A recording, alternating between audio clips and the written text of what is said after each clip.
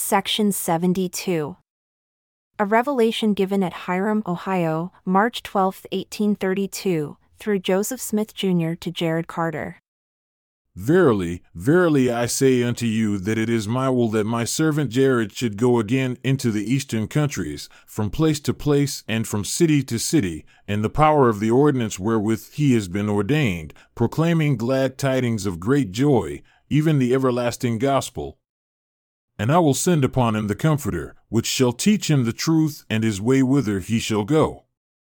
And inasmuch as he is faithful, I will crown him again with sheaves.